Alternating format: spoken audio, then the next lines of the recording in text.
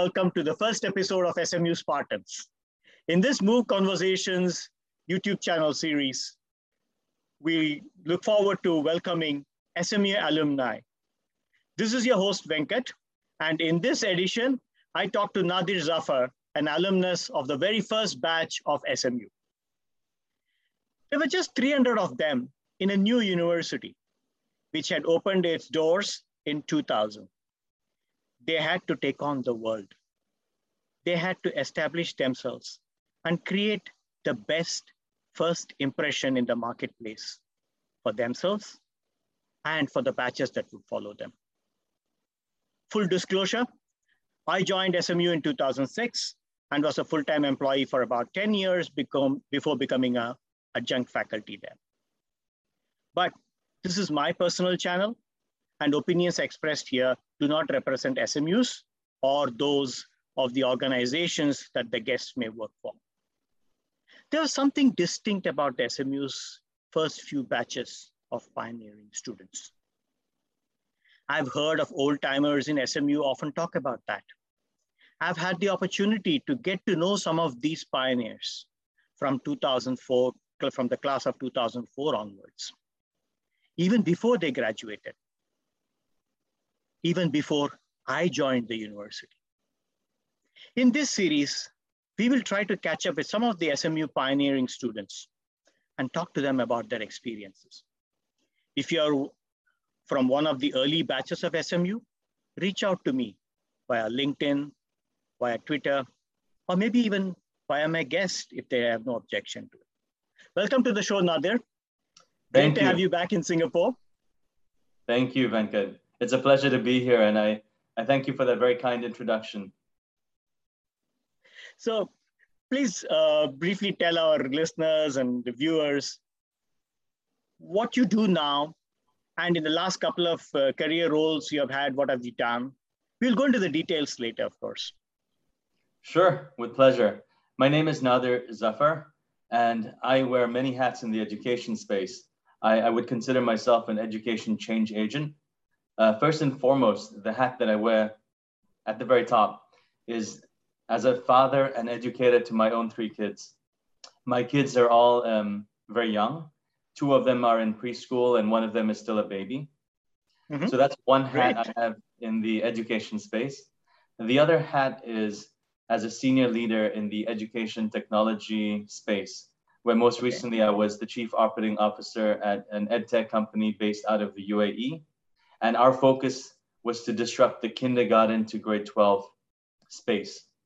The third hat I wear is as a edtech entrepreneur, where I'm building a platform to enable business practitioners to teach and share their life wisdom with other business practitioners on a platform that I've called Real School.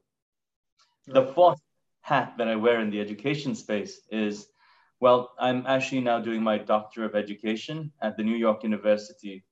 And so these are the few things that I do within the education space currently. Great. How did you decide to study at SMU? Oh, that's a good question. You know, as much as I'm such a lover of SMU, it'll probably surprise you to know that SMU was not my first choice. Okay. And the story is because back in 1998, when I graduated from my junior college, there was no SMU. So I didn't even have the option of SMU at the time. So what I did is I applied to National University of Singapore. I got accepted, and then I went on to serve my national service. And the following year, 1999, again, there was no SMU. And, you know, I still had the admission to National University Singapore. You know, everything was set for me to become an engineer. That's the faculty in which I had selected. Okay. And then in the year 2000, from nowhere comes this big, bold advertising, SMU. And I thought, that's intriguing. And so I decided to look into it. And what I read and what I found out made me really realize that this was the university that I wanted to be part of. And I went to the talks. And at the time, I remember they mentioned the Wharton connection. To be honest, at that time, I wasn't that familiar with what Wharton was or how prestigious a business school this was. But what really intrigued me and impressed me was the eloquence of the speakers, the articulation of the vision of the university. And one thing stood out. They said, we will make sure everyone who goes through the school will have the tools to be a global business leader. And I said, that's what I want to be. And so I signed up to SMU along with a couple of my very close friends. We all got in, and I was the only one among my group of friends who actually took on the offer and joined the university. I remember my friends, my very close friends, they told me, Nader, when you graduate from an unknown university, your job prospects might be affected. You may not get a great salary. No one's heard of this university. We suggest you follow us to NUS or NTU. And I remember saying, no, this is my university. And there were three things that they said at the talk. And I remember this, even though it's been 20 plus years. Right. Three things that they said that stood out for me. Number one, they said, we are going to choose people differently. We are going to make every student interview for a place at this university. And that, by the way, was very different from what NUS and NTU did. And I felt that made people feel more special, that they actually took an effort to meet and learn more about people before they accepted them. The second thing which they said at the talk was that the process within SMU, the experience would be vastly different from NUS and NTU. Here, it'll be interactive, group work, team projects. And interestingly, majority of the grades will come from group work rather than individual effort. I thought that was really cool. And the third thing they said is that when you graduate as an alumni, you're going to be part of a pioneer alumni. And that's going to make you very special. And so for these three things that they told us way back at the talks, at the SMU talks, info session talks, I still remember, and I said, this is the place for me. And so that's what I did. I signed up to this university. Wonderful.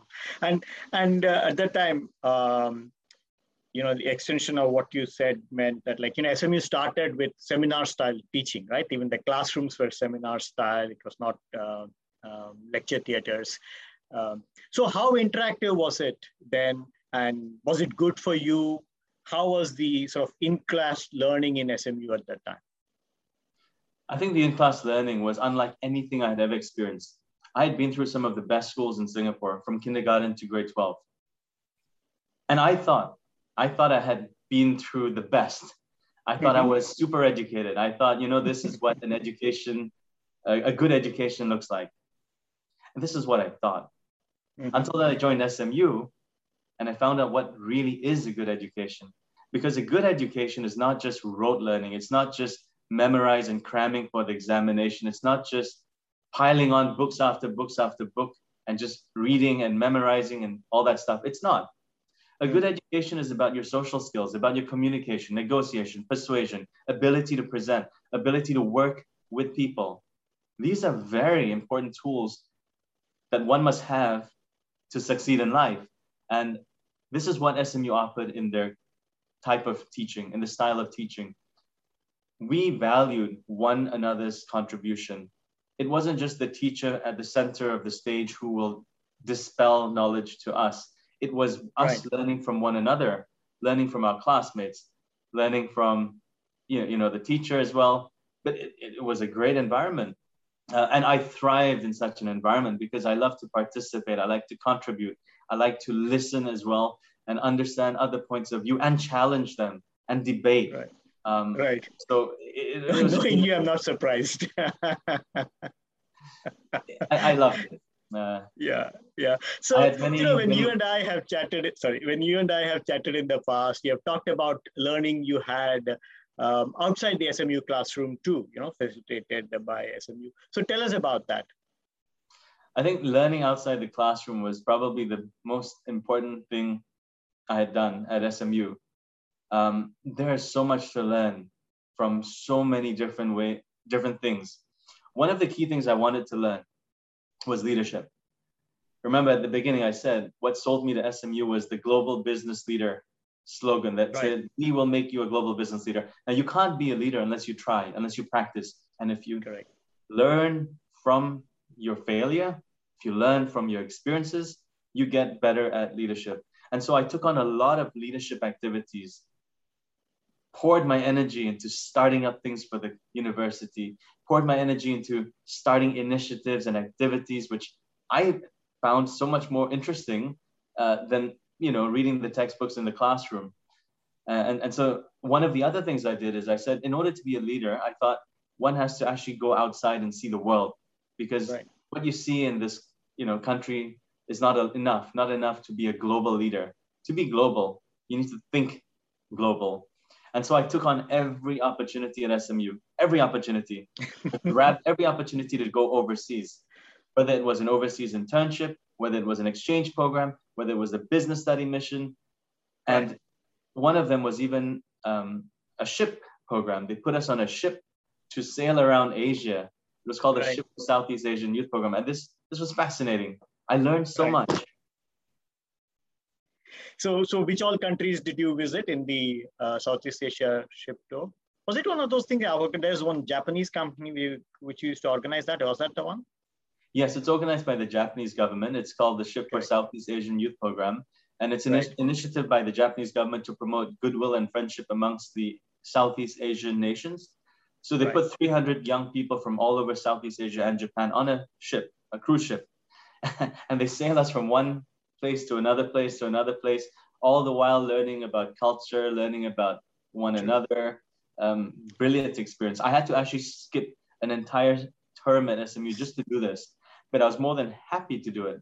And the university was very supportive, and they said, no problem, go ahead. So which were the ports, which were the countries that you We went to visited? Japan, and then from Japan, we sailed over to the Philippines. And from the Philippines, we sailed over to Brunei. And unfortunately, in Brunei, there was an accident which led to the conclusion of the program. And so we went back to Singapore. Okay. Otherwise, we would have gone on to Vietnam and Indonesia as well. Wonderful. Right. And SMU had at the time and still has compulsory internship for all its students. How was your internship experience? My first internship that I got accepted at SMU was to a large MNC. Mm-hmm. I remember I went for the interview, and at the interview, the person, the hiring manager said, look, what's your salary expectation or internship experience? And I said, I gave him a number. 1 week later, when they gave, and at the interview, he said, that's perfectly fine. That's within the amount we pay for interns, no problem. 1 week later, they gave me the offer with a lower amount. And I thought to myself, that's not right. So I actually rejected that just on the principle that they did not pay what they said they would, or what they suggested was okay to be paid. I rejected that, and I took on another internship, which turned out to be a blessing, because the internship I ended up with was with a company called ST Logistics. Okay. And ST Logistics, based in Singapore, is a pure logistics, warehouse operator. And I remember being placed in the HR department, and I reported to the head of HR and strategy for ST Logistics, an amazing guy whom I'm still in touch with today. He's now the chief HR officer of a large listed company in Singapore. But let me get back to the internship. I remember he said, look, we need to instill new values for the people of our company. We need to let them know about these new values that we've come up with. We need to do it in a creative way, because most of the people are blue collar workers. They're not going to want to listen or read sheets of paper or see it on the screen, because they will not live it. They will not believe in it. So we came up with a really creative idea. I actually acted it out. Myself and my colleagues in the HR department, we acted out the values that we wanted people to demonstrate at the company. We went from place to place, warehouse to warehouse, office to office, because ST Logistics has many different locations around Singapore. Yeah. This is what we did. At the conclusion of the internship, SMU gave a letter or a questionnaire to my boss and said, what do you rank the intern as on these different capabilities? And I remember thinking, yes, I thought I had done well. But when I saw what he had written, I was blown away. He had given me the perfect score for everything. And he had written such a nice testimonial that I still have that letter even today after 20 years. And I had a great experience. And this same company, ST Logistics, I went back to them the next year and I said, look, I want to do another internship, but this time outside of Singapore.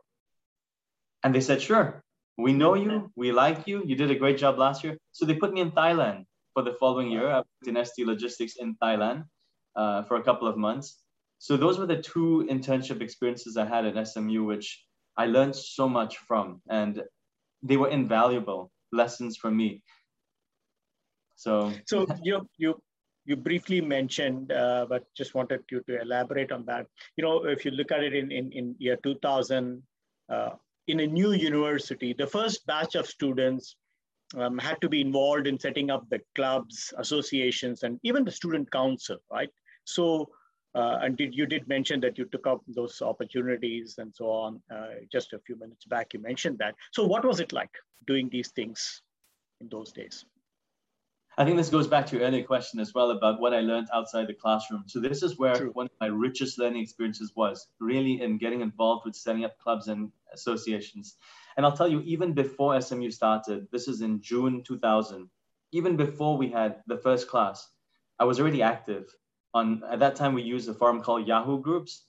Right. I sent a message on Yahoo Groups and I got a bunch of people to, basically we had our first informal SMU party at my house. Before school even started. It was a potluck. People just came and we got to know one another. And it was at that time that I decided to start my first association. Again, even before school started. I loved acting. I loved business. So I started something called Showbiz. Showbiz was a marriage between drama and business. And I got a few people together who had shared the same ideals, the same passions, shared the same passions as me. And we started Showbiz, and we were all set to start doing more activities when school actually started. I remember for Showbiz, we had a day where we were promoting our clubs to everyone at the university. It was a club promotion day. And we managed to get two very famous actors in Singapore to come and actually promote Showbiz for us. One of them, a guy called Keegan Kang. At that time, he acted in a play called Teenage Textbook.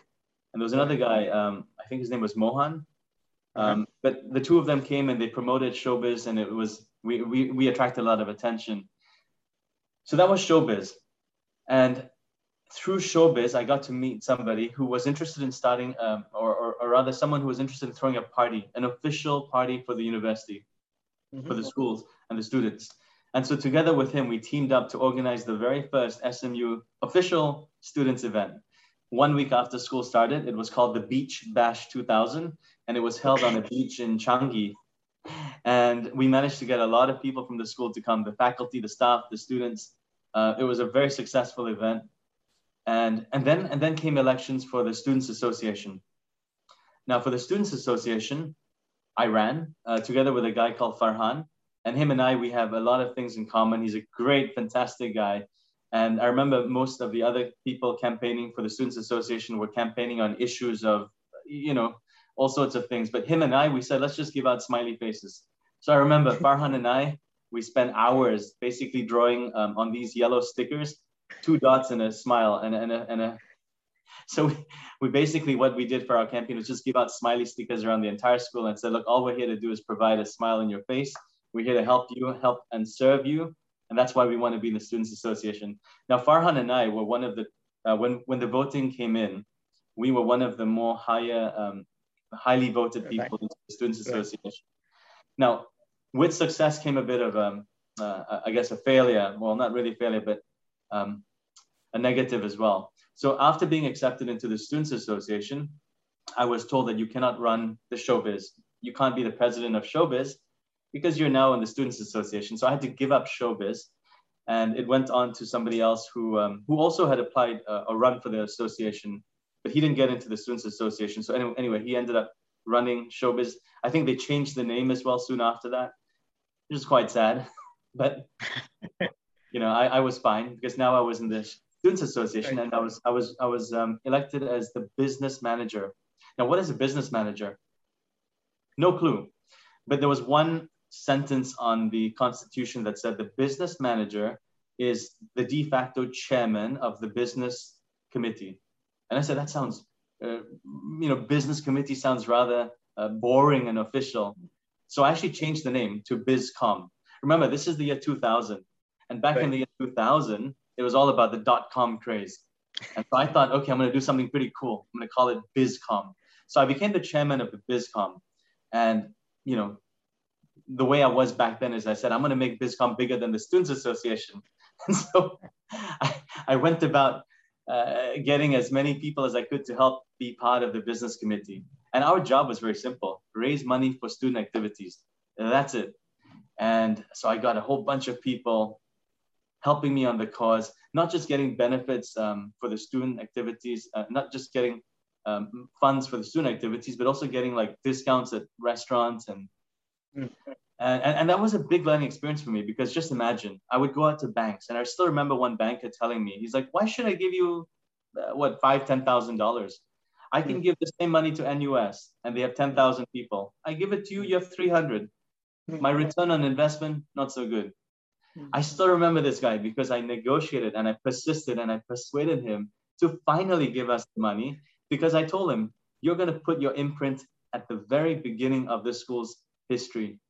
Imagine when we get bigger, imagine that you've already got yourselves implanted here. Think about the future. So I sold him on the ambition, the future, the vision. We got the money. We got the money. And I learned so much. Now, another learning point from the business committee, or the BizCom, I had a bunch of people. And at that time, remember, I was still learning about leadership. And they didn't like me. And so they went to complain about me to the dean. I remember, the dean of students. And he heard from them. And then he called me in one-on-one, and he heard from me. And he said, you know what? I'll let you deal with this yourself. And I'm glad he did, because I managed to really learn so much through that experience of dealing with a group of people within the BizCom who, for some reason or the other, I was very hard on, because I didn't feel that they were living up to the expectations that I had, the standards I had. And so it was a great learning experience. And that was BizCom. But that opportunity gave you, that interaction gave you an opportunity to understand them and their sides and so on. I guess both sides stayed on and contributed to the growth of BizCom, right? Absolutely. I mean, it was a tricky relationship, I'll be very honest, but I have the highest respect for all of them, and all of them I think are doing very well today. No hard feelings from all those years back. But it was a learning experience for me, and that's what I loved about it. On the other hand, I had some people in the BizCom whom I worked very closely with, and one of them remains my best friend till today. And this is a man I learned so much from. And I'll give you just one example. So while I would be persuading people, companies to give us money, the way he did it, he showed it to me in one swift move, and it blew my mind away. He said, Nader, I'm going out for dinner tomorrow. Come with me. I said, sure. Who's the dinner with? It's a guy called Nicholas Pilar. And so I'm like, sure. I go for dinner. Now, Nicholas Pilar's father at that time was the CEO of DBS Bank, Philip Pilar. And over dinner, my friend, me and Nicholas were chatting, and he just asked Nicholas straight up, Nicholas, we're having a guitar event. We need $5,000. Can you ask your father? And right there and then is where I learned that this is how you really do business. It's about the connections. We got the money for that guitar event. I think it was called SMU Guitarismo. $5,000 given by DBS Bank to fund this event. Small guitar event. This is what I learned. I learned that through BizCom. I mean, there's so many ways to get things done, but there's better ways. I'll give you another story. So this is BizCom. I think I've mentioned Showbiz, right, Students Association, BizCom. There was another association that I was very active in, and that was Debate. And Debate was a friend of mine, Tarish. He was the person who founded Debate. And he said to me, look, we need help. Can you be our vice president? I said, sure. And through Debate, him and I and another person, three of us, we ran the association. We took part in overseas competitions as debaters. I captained the team at some of these events. So that leadership experience is something I really gained through the, things that I was doing. I even won a public speaking competition in Singapore. And remember, I was never that great at all these things, but by doing this, putting myself out there, making myself vulnerable to failure, to learning, I achieved what I wanted to achieve. And so that was the debating society. But going back a little bit, there was another association that at that time, the Dean of Students, Prof. Loic Meng, came to me and said, look, now there's this international student organization. It's called ISAC. Right. At the time, I had never heard of Isaac. In fact, I had a classmate called David Isaac, a lovely guy. And that was the Isaac I knew. And so anyway, Prof. Lo said, look, I need you to help start Isaac in SMU because I think it's something that this university needs. They have it at NUS. They have it at NTU. They don't have it here. He said they're going to have a camp, an Isaac camp at NUS. Go for it. And bring along some of your colleagues, your classmates, so that they can also help to understand what Isaac's about. So I remember I took two really amazing people from SMU, both my juniors. One girl called Teresa, really cheerful, bubbly, active, very, go-getter sort of person. And the other guy, a guy called Michael, more laid back, relaxed, chill. He had I think a supermodel girlfriend, like one head taller than him. So that was Michael. He was a very cool guy. So Michael, Teresa, myself, and we needed one more person. So Teresa asked her sister to join us. 4 of us took part in the Isaac camp at NUS. And believe me, by the end of that program, everyone knew SMU. Everyone knew us. We were the most outspoken, the most rambunctious, noisy, and crazy participants of the Isaac camp. And so we made an impression. And I remember after this camp, the natural thing for me to do would be to run it and basically start Isaac in SMU. But at that time, I was also with debate. And so I told Teresa, I said, Teresa, look, can you please do this? And she took on that job with great passion. And she started Isaac at SMU, which I believe is still there. And I'm super, super glad for it because it's such an amazing organization, Isaac. There's one more organization. Again, I'm so sorry. There's so many organizations that have been set up, but there's one more which I'd love to hear that. So this organization, it's the environmental organization, and that started actually as a result of a leadership and team building a project that I was working on with my classmates. So most people in a leadership team building class, when asked to do a voluntary or social project, most people would help the elderly or help the needy or help the young kids or orphans. And all these are very, very good activities and very noble causes. My group decided to raise money for an orangutan, a monkey. We said, that's a good cause. The Singapore Zoo is looking for funds. At that time, Ameng, Singapore's #1 orangutan, had just given birth to a little baby, and they hadn't found a name for the baby, and they needed some funds to support the baby. So our group, our leadership team building group, actually put all of our energy into raising funds for a monkey, for wildlife, for environment. And it was through this process of doing this that the idea of an environmental organization in SMU came about. Now, we had a lot of fun doing what we did. We finally raised the money. And just to digress a little bit, one of the ways we raised the money was to organize an event at Zouk.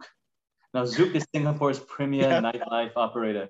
I remember going to their marketing manager and I said to her, Grace, at that time, Grace, I said, Grace, give us your venue for free. We want to have an event.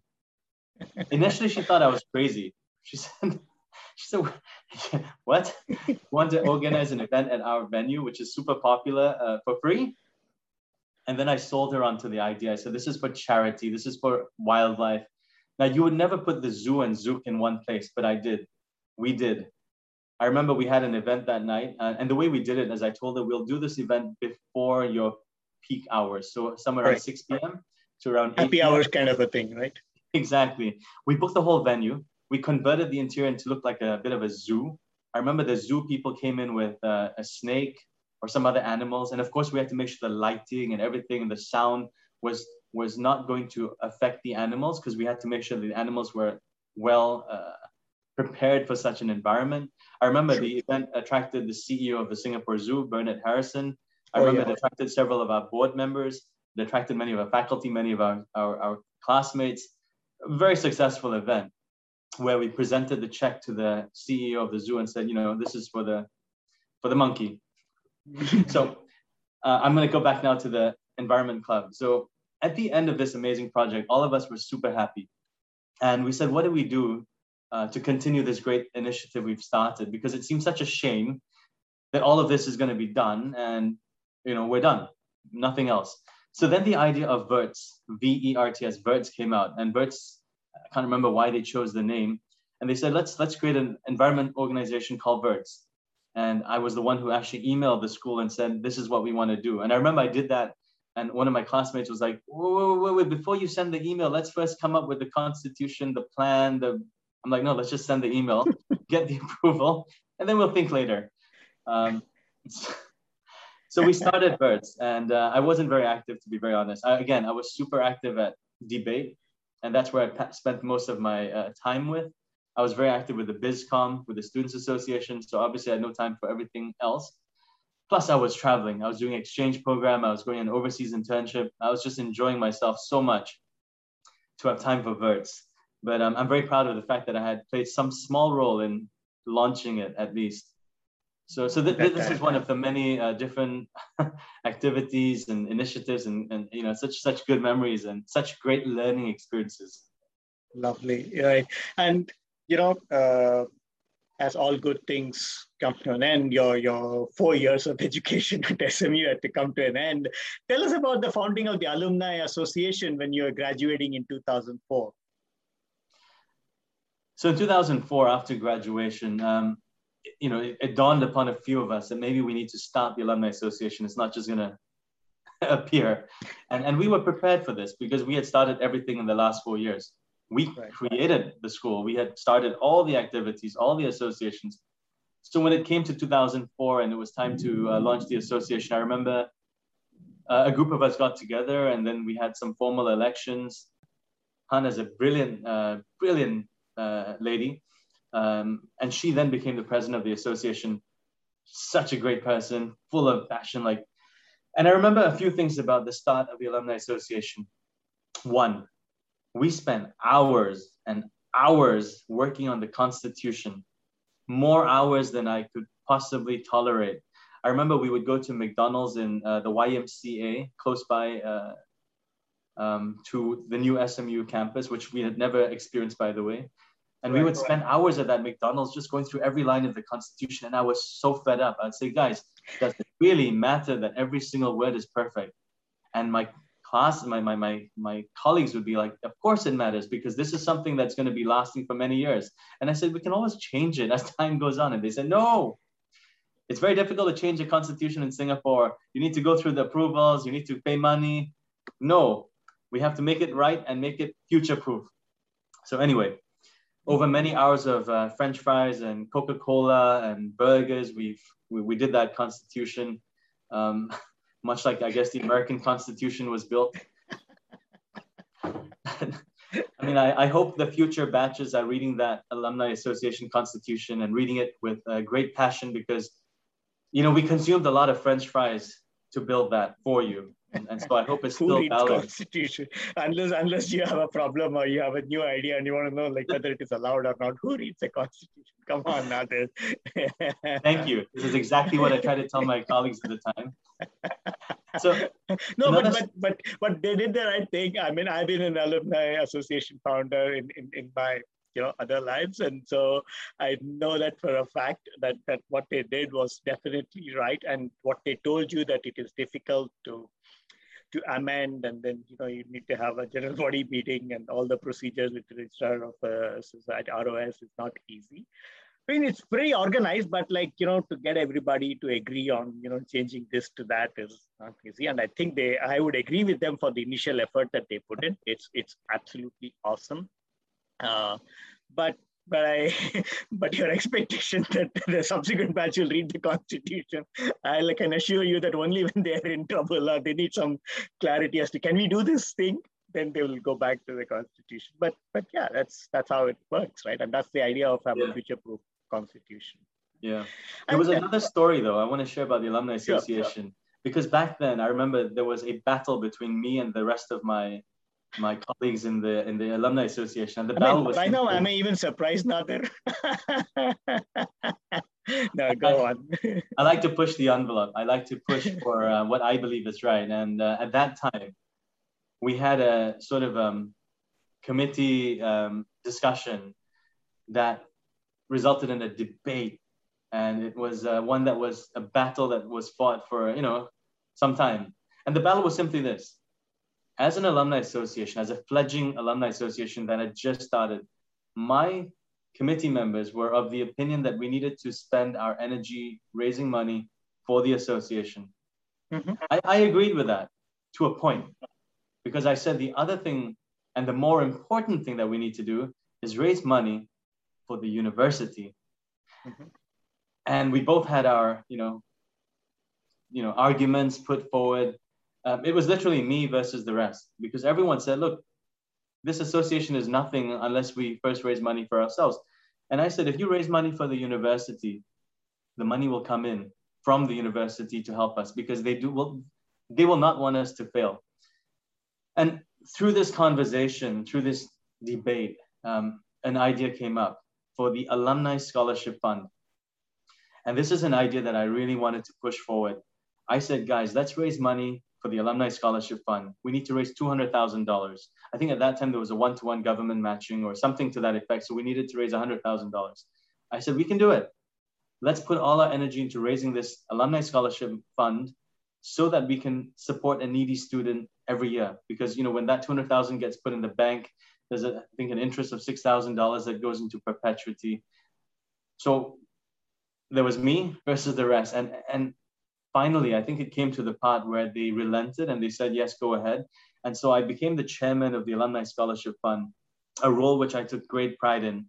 And I worked very closely with the alumni office at the time. There was a gentleman called Rob Schlesinger from the US. I think he was the head of the alumni office. And he had the very same thinking as me. He was like, yes, that's brilliant. What you're doing is incredible.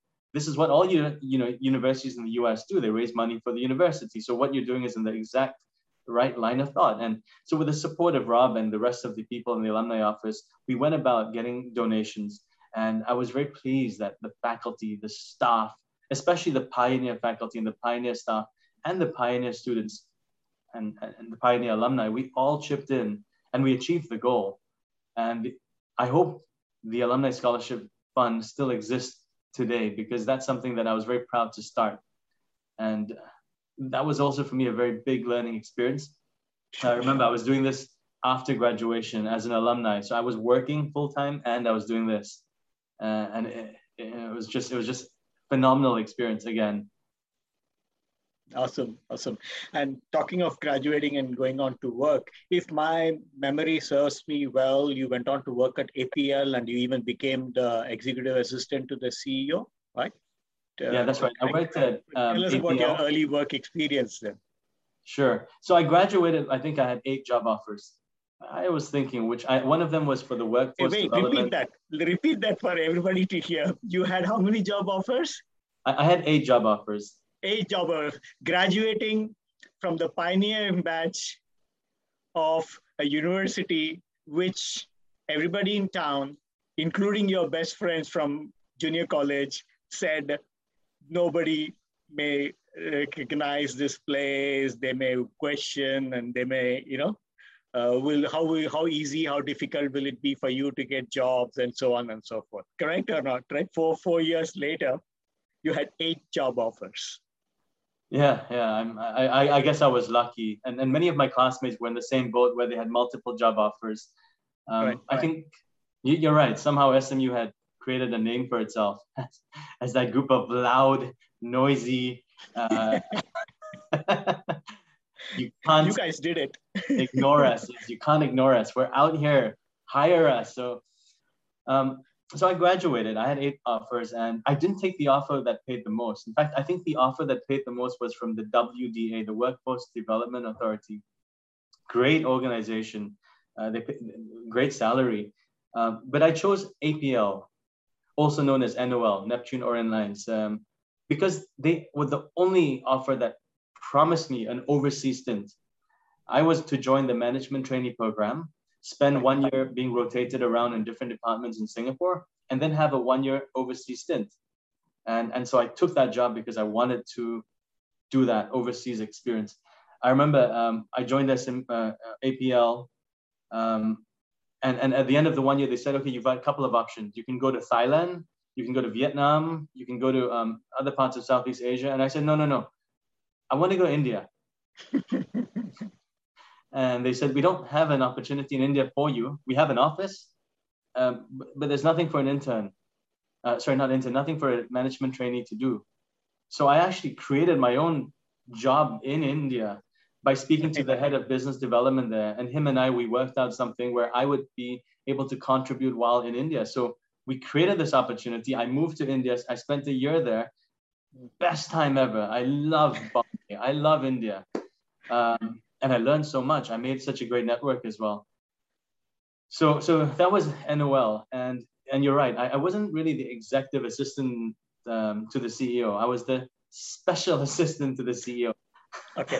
I created the title myself. My memory still works, but like sometimes it slips up, I guess. No, that most people think executive assistant. But I created the title because the CEO at the time, he said, look, I want to hire you to be in my office to work with me. That is when you came back from Mumbai, right? Yeah. So when I came back from India, reluctantly, I wanted to stay there. But they created an amazing role for me in Singapore. They said, you will work directly for the president of our logistics arm. It's $1 billion logistics arm.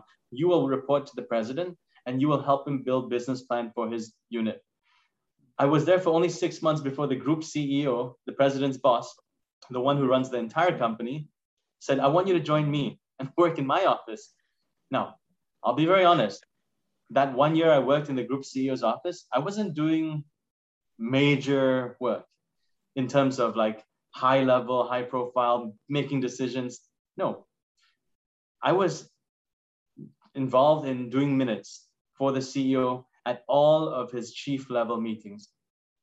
But no matter how small the role was, I learned a lot. Because can you imagine a young 20-something-year-old guy being invited to the top decision-making meetings of a publicly listed company with 10,000 staff in 100 offices globally, and being in that room when the group CEO sits with the head of logistics, the head of shipping, the CHRO, the CFO, sitting in that room. I was just taking minutes, but I was observing, I was learning, I was listening, I was watching as these people decided on billion-dollar decisions, which ship to buy, which strategy to adopt, which shipping route to go, all of these things. And I had to listen very carefully because I had to write the notes.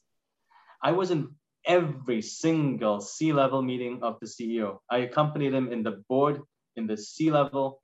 And that 1 year was for me, my transformation from, a very, very novice in the leadership field to something more of an experienced person in the leadership field. Now, at that time, I hadn't actually led anyone in my career as yet, but I had learned how these people do it.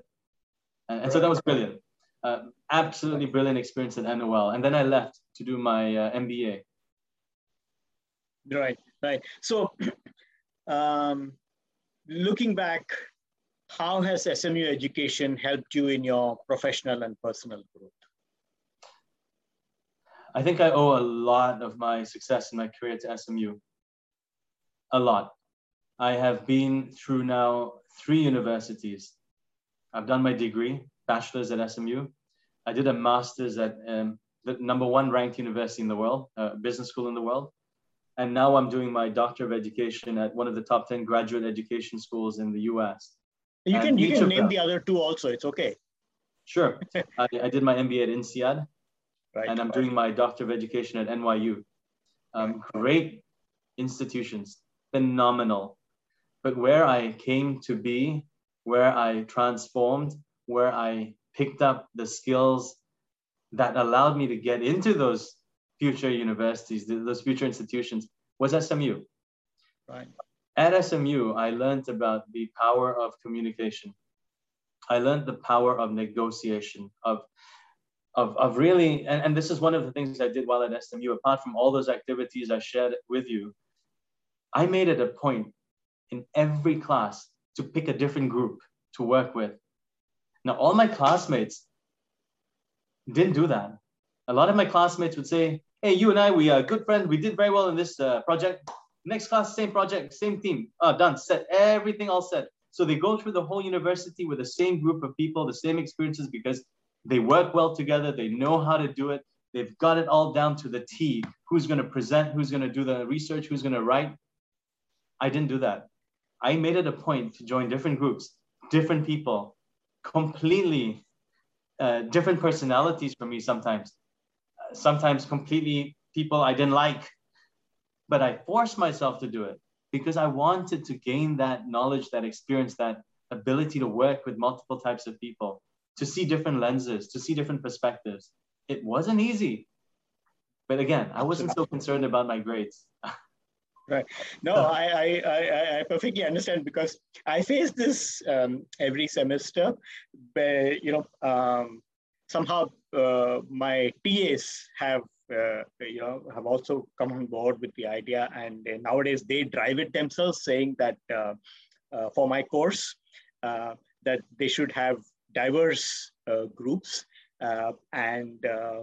So TAs are my former students, right? Teaching assistants are my former students. So they themselves lead this thing saying that like, hey, we should have mixed groups. We should have, we should help them form the groups. And yes, we also had hesitation, but then, it kind of was a broader learning experience than just to getting the project done, exactly for the reasons you said.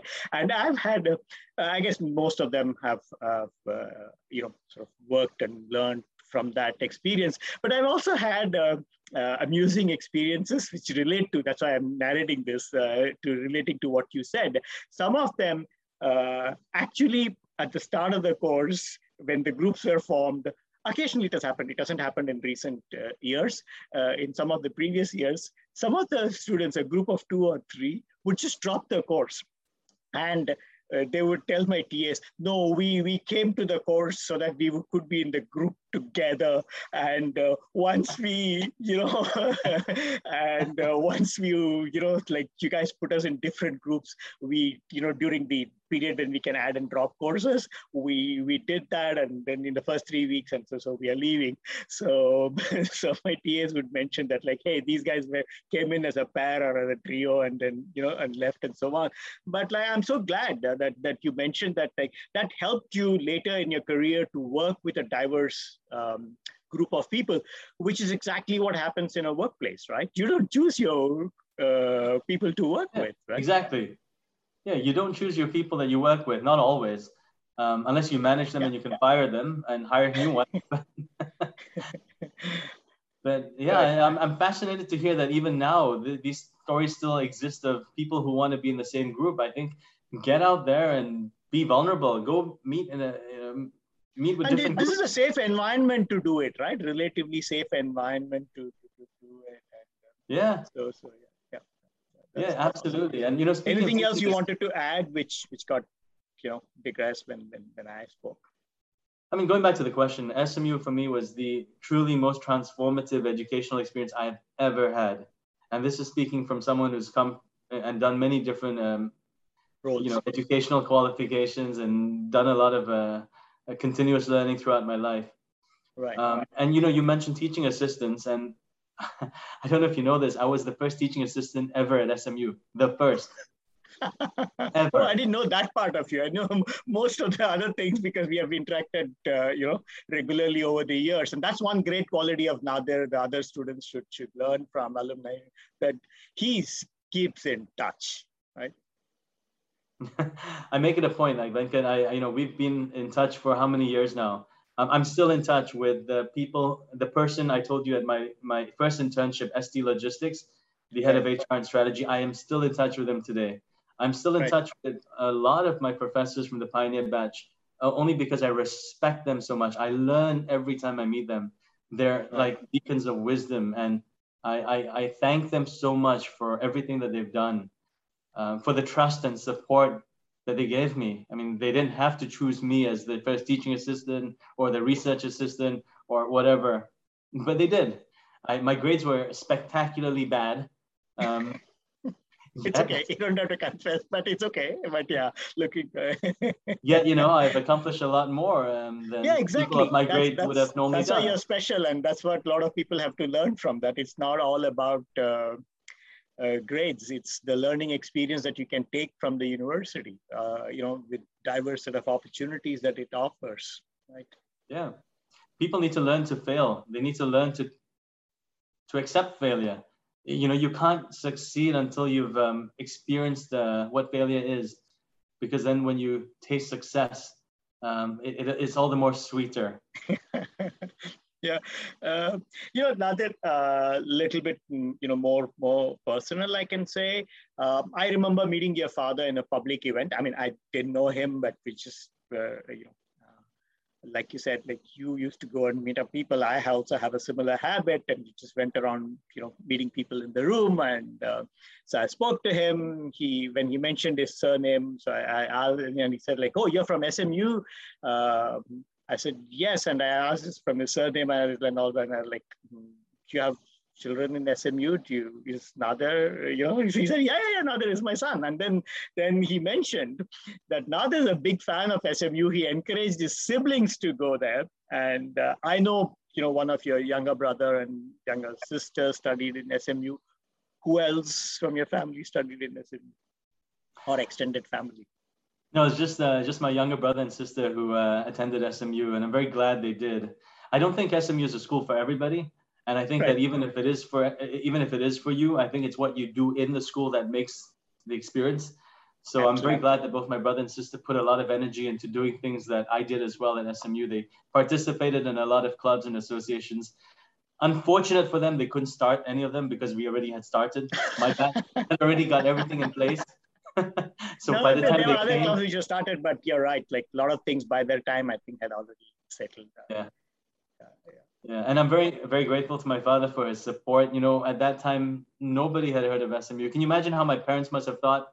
You've just been accepted into NUS engineering, and my father has 2 engineering degrees, and obviously, he would have liked that I joined engineering, following in his footsteps at a very established university. But he supported me fully. My parents fully supported my decision to do SMU, despite the fact that I had no reputation, unheard of, big risk, but they supported it. And I'm so grateful for that, because if not for that support, and again, I had to rely on my parents to pay me through the university days. So I'm obviously very thankful to them for the support. Yeah. Wonderful. I think that's a excellent place to bring this discussion to an end.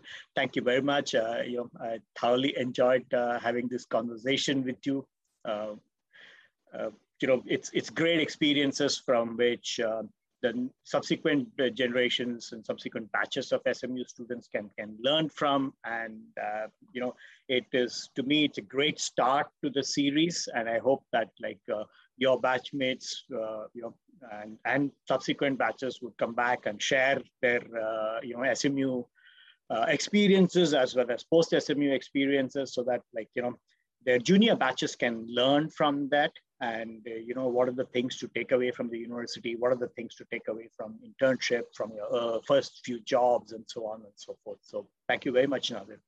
You're most welcome, Venkat. It was quite a nostalgic trip down memory lane for me, this whole interview.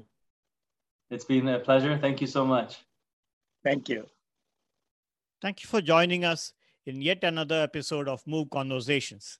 Hope you enjoyed this episode. Please subscribe to the Move Conversations YouTube channel and press the bell icon to get notifications of new episodes. Thank you very much. Till I see you in the next episode. Thank you very much. Have a great day.